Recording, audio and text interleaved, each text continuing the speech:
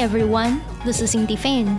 I want to welcome you back to another episode of Hoofbeats. In this segment, we challenge you to solve diagnostically difficult real-world cases alongside experienced clinicians. As always, I'm here with my partner, Dr. Zhang Huang. Hey everybody. So, if you remember, on our last episode, we invited you to submit your diagnoses to us via the online case platform HumanDx so that we could crowdsource a collective differential diagnosis. And we purposely chose a case in which the final diagnosis was kind of a questionable one that we could practice subjecting to scrutiny, and to slightly subvert the concept of the case didactic, I think. Well, we're going to do things a little bit differently in this episode. For starters, we have already submitted this case to HumanDx a while ago, incognito, and so we already have a collective differential, which we can analyze later. And this time, we've got a case with a definite answer, which we'll reveal at the end of this episode. So you're 100% sure of the answer?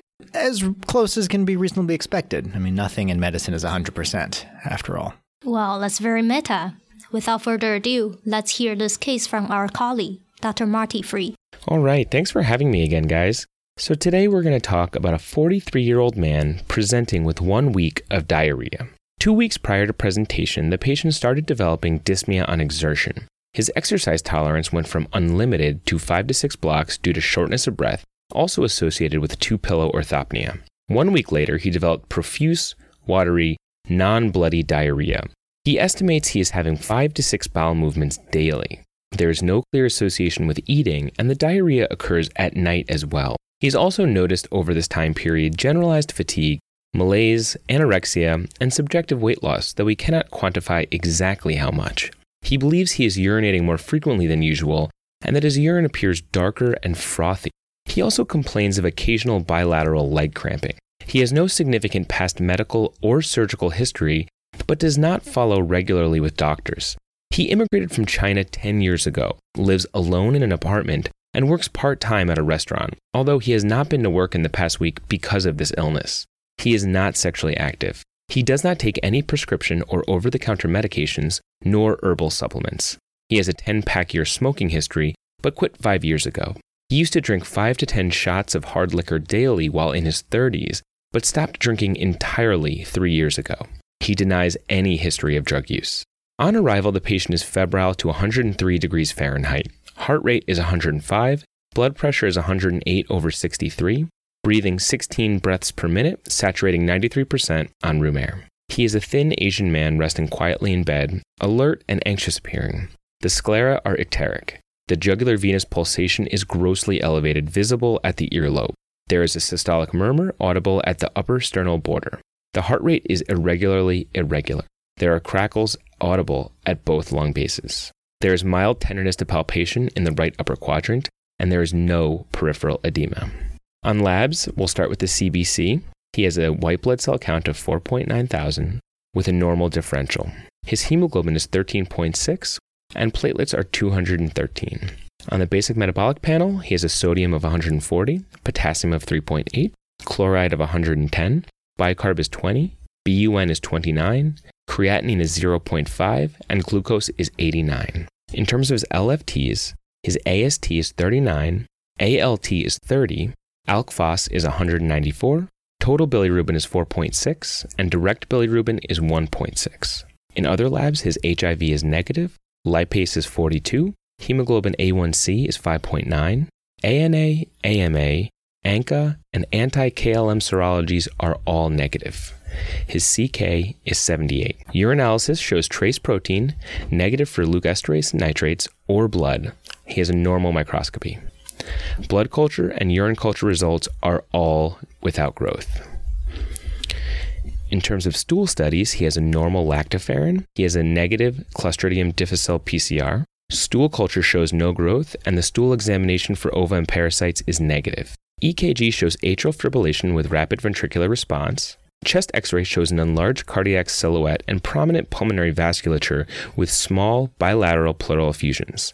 Right upper quadrant ultrasound shows a normal appearing liver with patent vasculature. Transthoracic echocardiogram shows a left ventricle that is mildly dilated, diffusely hypokinetic with a left ventricular ejection fraction of 30%.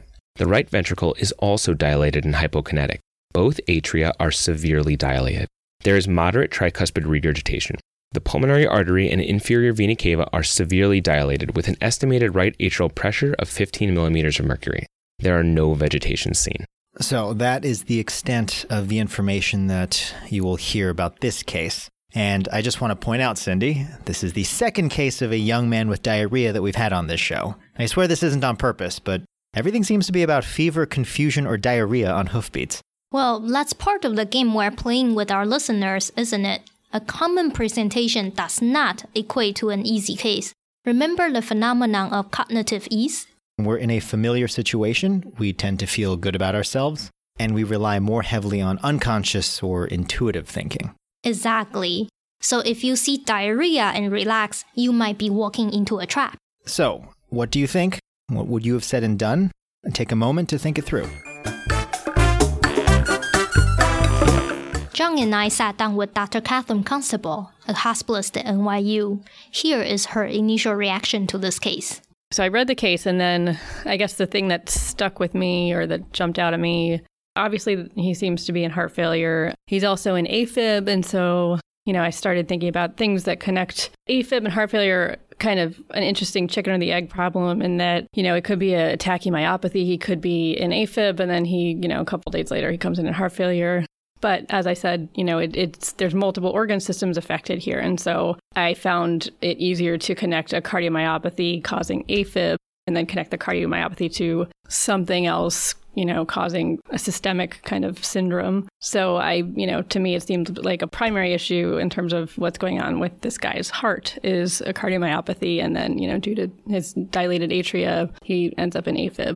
So the next thing I moved on to is thinking about his liver. I guess the reason why I was also focusing so much on heart failure is because I felt that I could explain the LFT abnormalities in the setting of heart failure, hepatic congestion. In this case, the bili is elevated. His total bili was 4.6. Elevated bilirubin is actually the most common LFT abnormality with hepatic congestion, found in 70% of cases. And then other LFTs are usually only mildly elevated. AST, ALT elevated in only about a third of patients. And then the liver ultrasound was unremarkable. Not sure how much to make of that, but he's got a very dilated IVC, and that is consistent with right heart failure causing hepatic congestion. Now, recall that starting with the data and building this up into hypotheses is something called forward or data-driven reasoning, and something that we talked about a little bit in episode 1.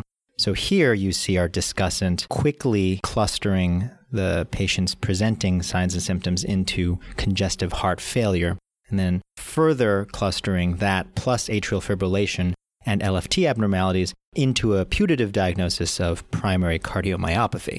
So she started by assigning relative weights to the features of the case. The heart failure is central to her thinking. She cannot tell yet if the AFib is primary or secondary, but she suspects that LFT abnormalities are an epiphenomenon of the heart failure. This is definitely a recurring theme, I think, when we've analyzed discussant's thinking. Half of diagnosis is figuring out what's signal and what's noise. Kind of, but I think it's more accurate to say they are assigning diagnostic weight. Noise versus signal implies binary extremes, that data is either trash or gold. Here she's debating the relative significance of the findings, but she's not throwing anything in the wastebasket yet, and it emphasizes that this weighing process is supposed to be fluid. If you get stuck later, you can always tackle the case from a different angle by rethinking what you weighed earlier. Expert clinicians are good at assigning diagnostic weight to findings.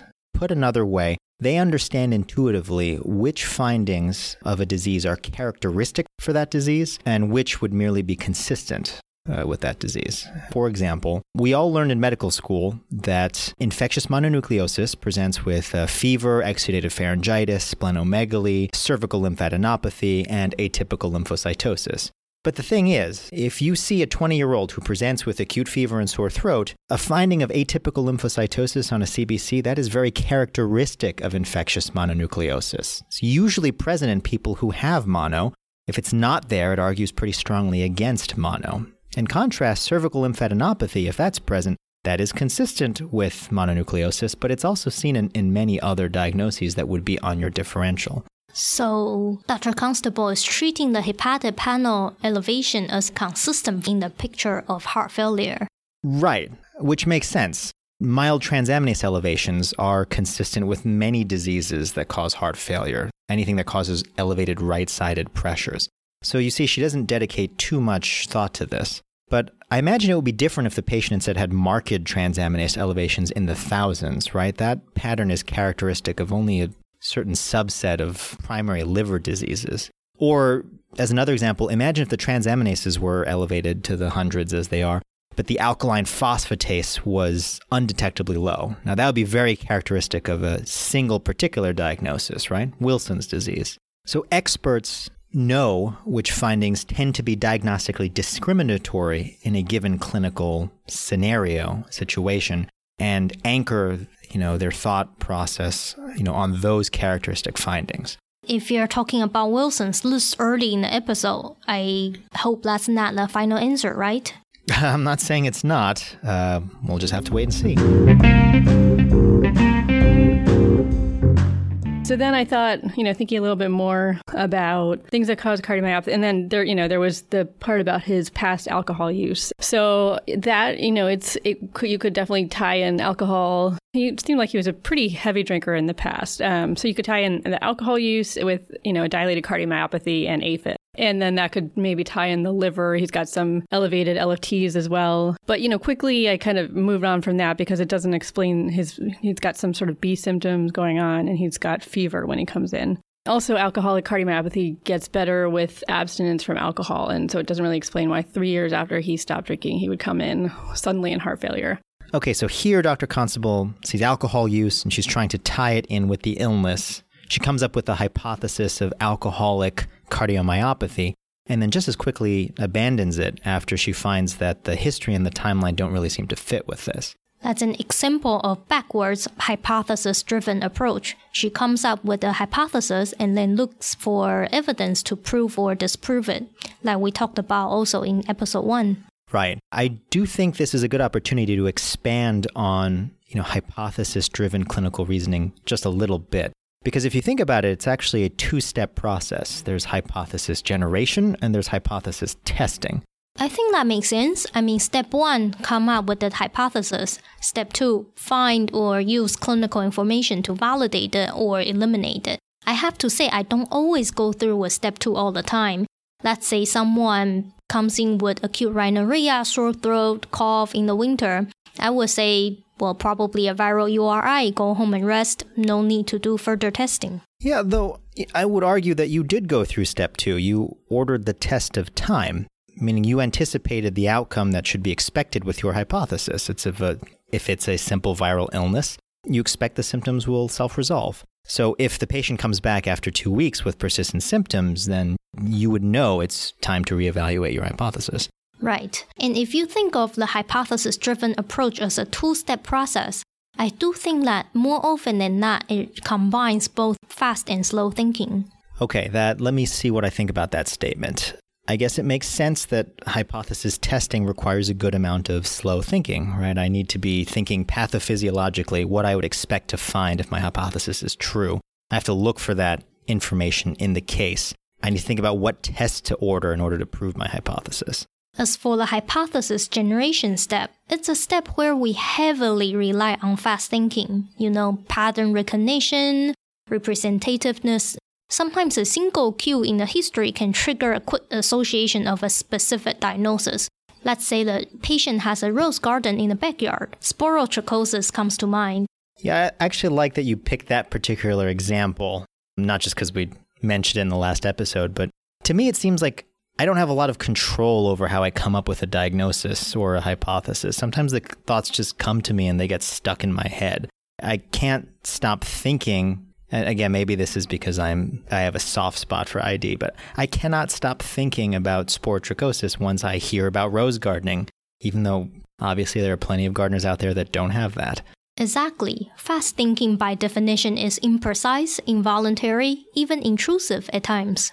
I definitely have to watch myself and my tendency to anchor a little bit. I get excited about a diagnosis. It's the natural human tendency is to look for more supporting evidence of the thing that is your gut reaction.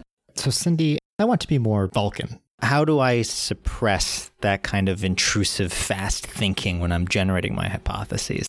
I don't think we need to do that at all. I mean, remember, fast thinking is an extremely powerful tool.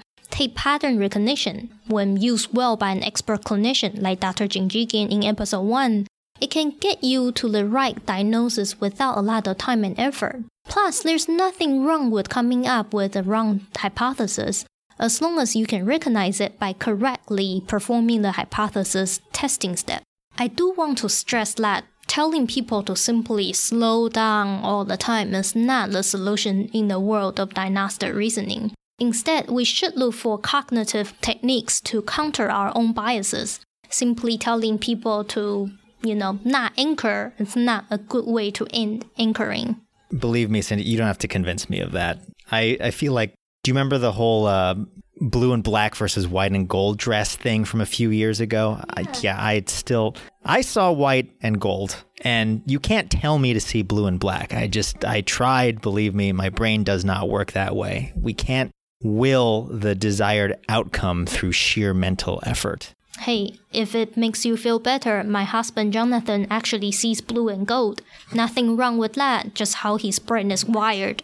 Well, unfortunately, due to time constraint, strategies on how to counter our own biases will have to be a different episode.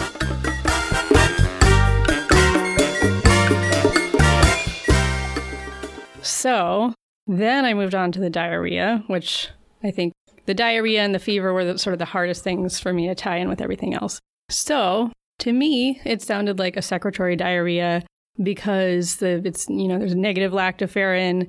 He's having symptoms all night long. It's not associated with food. The 3 separate things that I'm investigating are the heart failure, AFib, and the LFT abnormalities are all in one bucket to me. And then there's the diarrhea, and then there's the fever. He's a fairly young, otherwise healthy person without much past medical history except for, pretty heavy alcohol use. I don't think it's likely that he would come in with multiple separate problems. If he was 80, it might be different. So here's her problem representation, a unifying process that accounts for cardiomyopathy, a secretory diarrhea, and a fever of unknown origin. The thing that jumps out the most when you read this case is there's multiple organ systems affected, and so you start to think about things that can affect, rheumatologic, certain infectious things. So your mind is already kind of thinking about certain categories. So that was sort of my initial impression when I first read it. I started thinking about TB because he's from an endemic area. It does occasionally cause a secretory diarrhea. It has a predilection for the ileocecal area. It's not like a super common manifestation, but I felt that it could be tied in with that.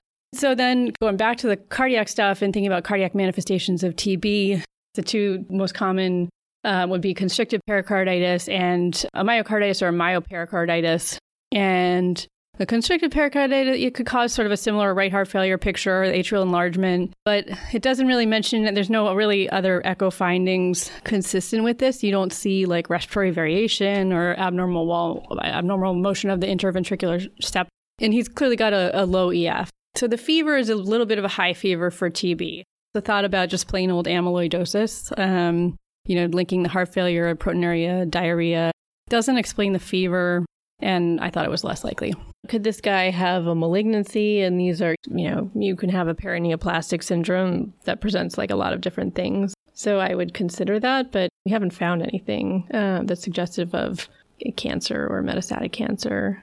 I mean, so in some ways it could be, the thyroid with the heart failure and the diarrhea. I don't think it's endocrine with the fever, the rheum category, but we don't have any serologies suggestive of that. So, Dr. Constable started going through systems and considering possible diagnoses within them to test out where this patient fits. She likes some proposals better than others, but acknowledges that none of them explains all 3 core findings perfectly. The high fever of 103 seems to be a troublemaker. So I feel like I run into this problem quite a bit.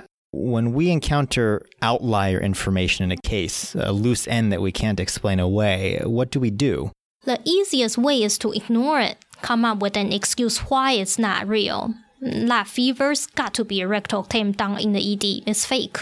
Which is obviously not an approach that's going to sit well with most of us. I mean, we really ought to go out of our way, in fact, to ask what doesn't fit, even when we do think that our proposed diagnoses are plausible, right?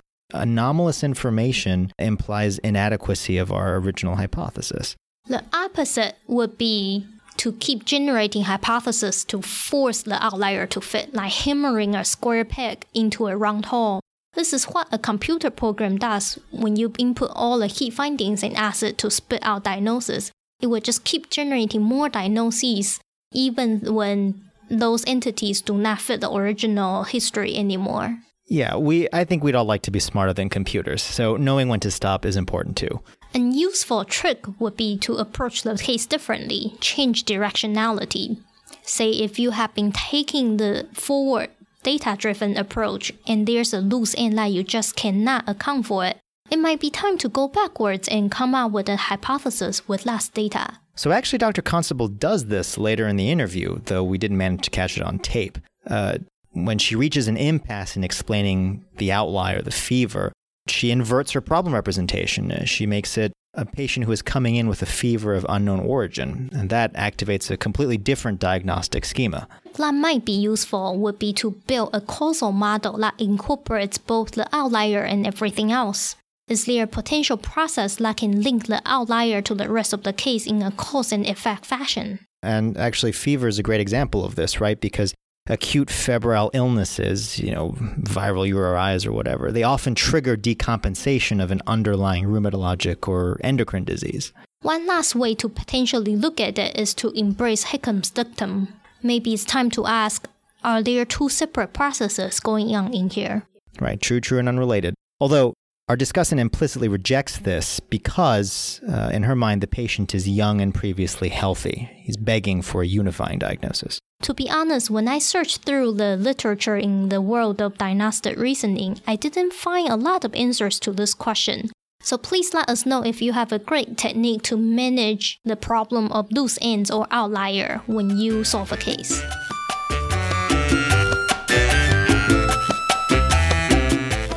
And with that, I think it's time we discussed what happened in this case. Make sure that you've locked in your diagnoses. So John, you actually took care of this patient, right? Although, to clarify, I actually met this gentleman on his second hospitalization, which occurred a number of months after his first.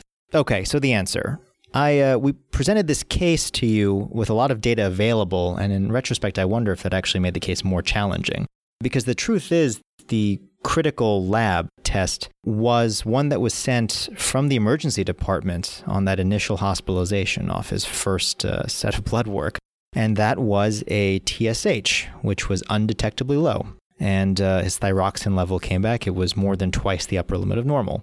The team took care of him at that time. They found no alternative cause to the fever despite extensive workup.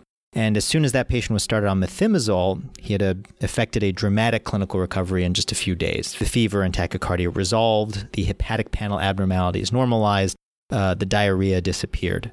Yay, happy ending.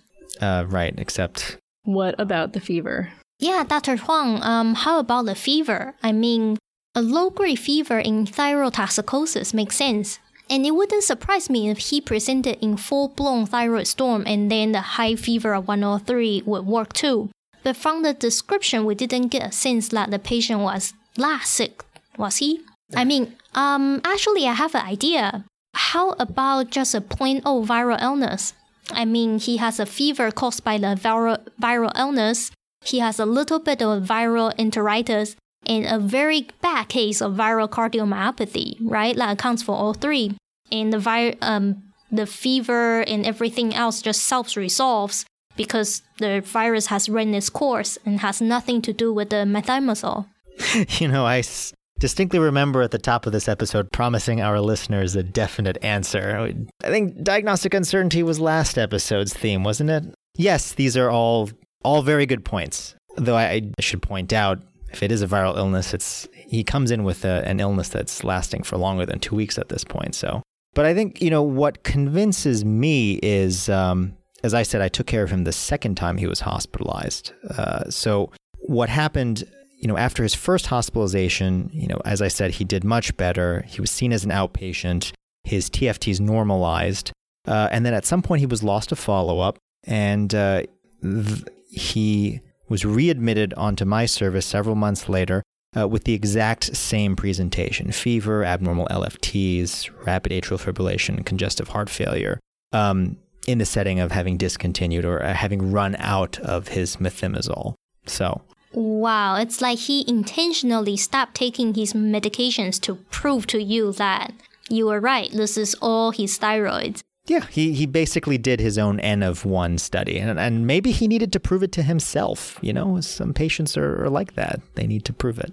I also want to go back to something you said earlier, Cindy. You said that it wouldn't surprise you, the fever wouldn't have surprised you so much if he had presented in full-blown thyroid storm, right? It was the fact that he didn't seem that sick that the fever seemed kind of disproportionate. I mean, there is a scoring system for predicting thyroid storm in patients who have thyrotoxicosis, the Birch and Wartofsky point scale. It's a scoring system that considers the severity of end organ damage and symptoms. So you get points assigned for fever, for CNS disturbances, for tachycardia, for gastrointestinal and hepatic dysfunction, congestive heart failure, AFib, and whether or not there's a precipitating event. You need a calculator. You can't do this off the top of your head. So a score of greater than 45, it's highly suggestive of thyroid storm. If you crunch the numbers, this patient actually had 75 points.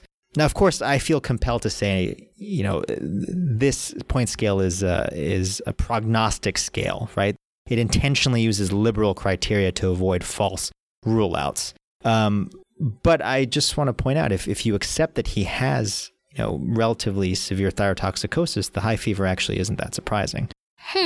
Even knowing the diagnosis, it really took a review of the scale to remember that this patient was pretty sick. I guess I was fooled by my own rigid illness script that I think of thyroid storm as an ICU diagnosis. They come in crashing, like the ones I admitted to the ICU late at night in residency.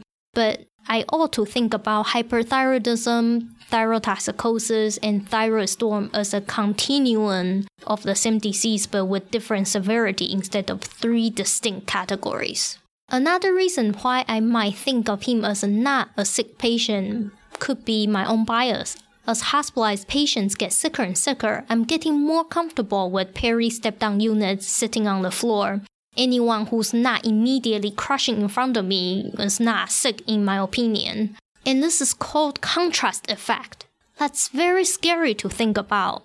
I could have this patient with impending thyroid storm sitting on my service, and yet I wouldn't have realized it just because he's not as sick as my other patients.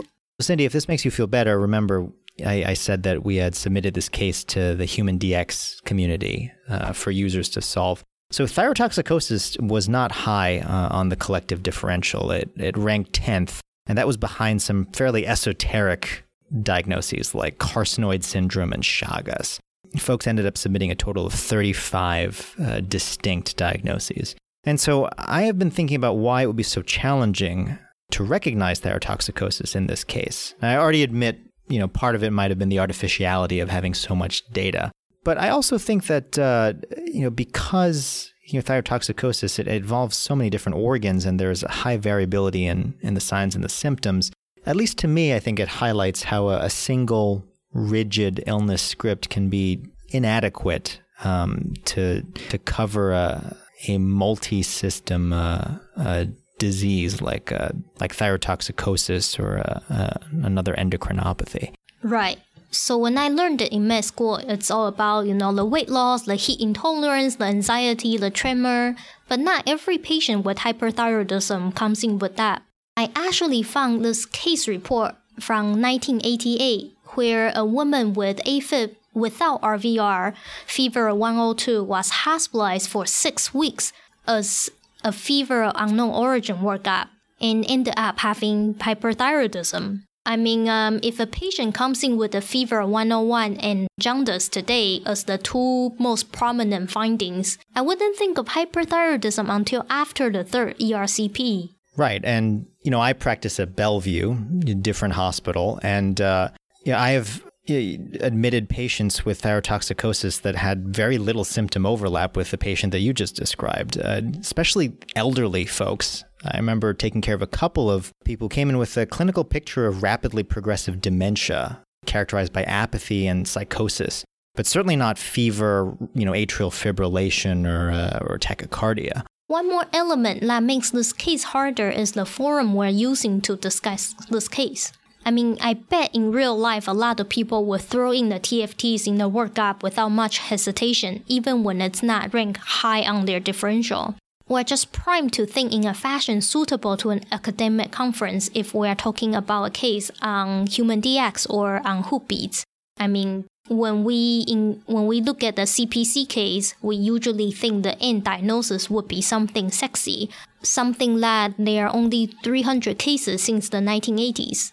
There's absolutely something medical. Yes. If we're talking about it, you think it's either a vasculitis or TB, because we love to talk about that.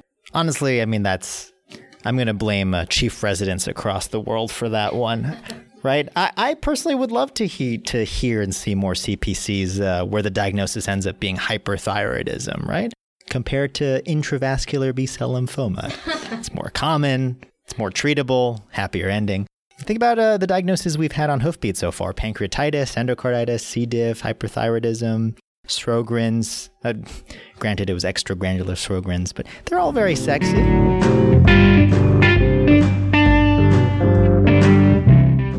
So, shall we summarize what we touched on working through this case and hearing from Dr. Constable? Yes. So first off, we talked about the difference between findings that are characteristic of a disease and findings that are merely consistent with a disease. And so expert clinicians, they build their illness scripts on characteristic findings, which allows them to recognize them easily in a case and swiftly narrow the differential diagnosis.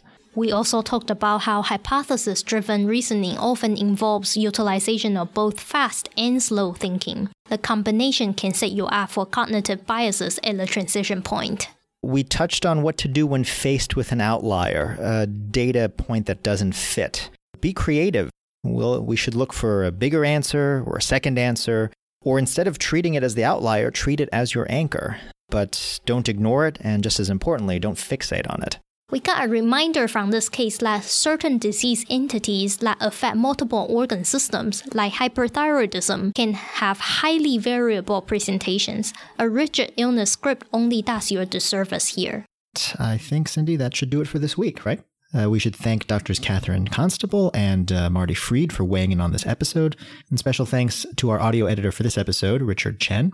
As always, an honorable mention to our fellow podcaster, Dr. Stephen Liu, who didn't get the diagnosis this week, but he did just make genius level in the New York Times Spelling Bee. So congratulations, Steve. Do you have comments about this case, discussion, or commentary? We would love to hear your thoughts on this month's episode or ideas for future episodes. Send us an email at coreimpodcast@gmail.com. We're also on Facebook and Twitter at coreimpodcast. Opinions expressed in this podcast are our own and do not represent the opinions of NYU or other affiliated institutions, nor should they be construed as medical advice. Please reason forward responsibly. Thank you for joining us with Core IM. I'm John Huang. And I'm Cindy Fan. Thank you again and see you next time.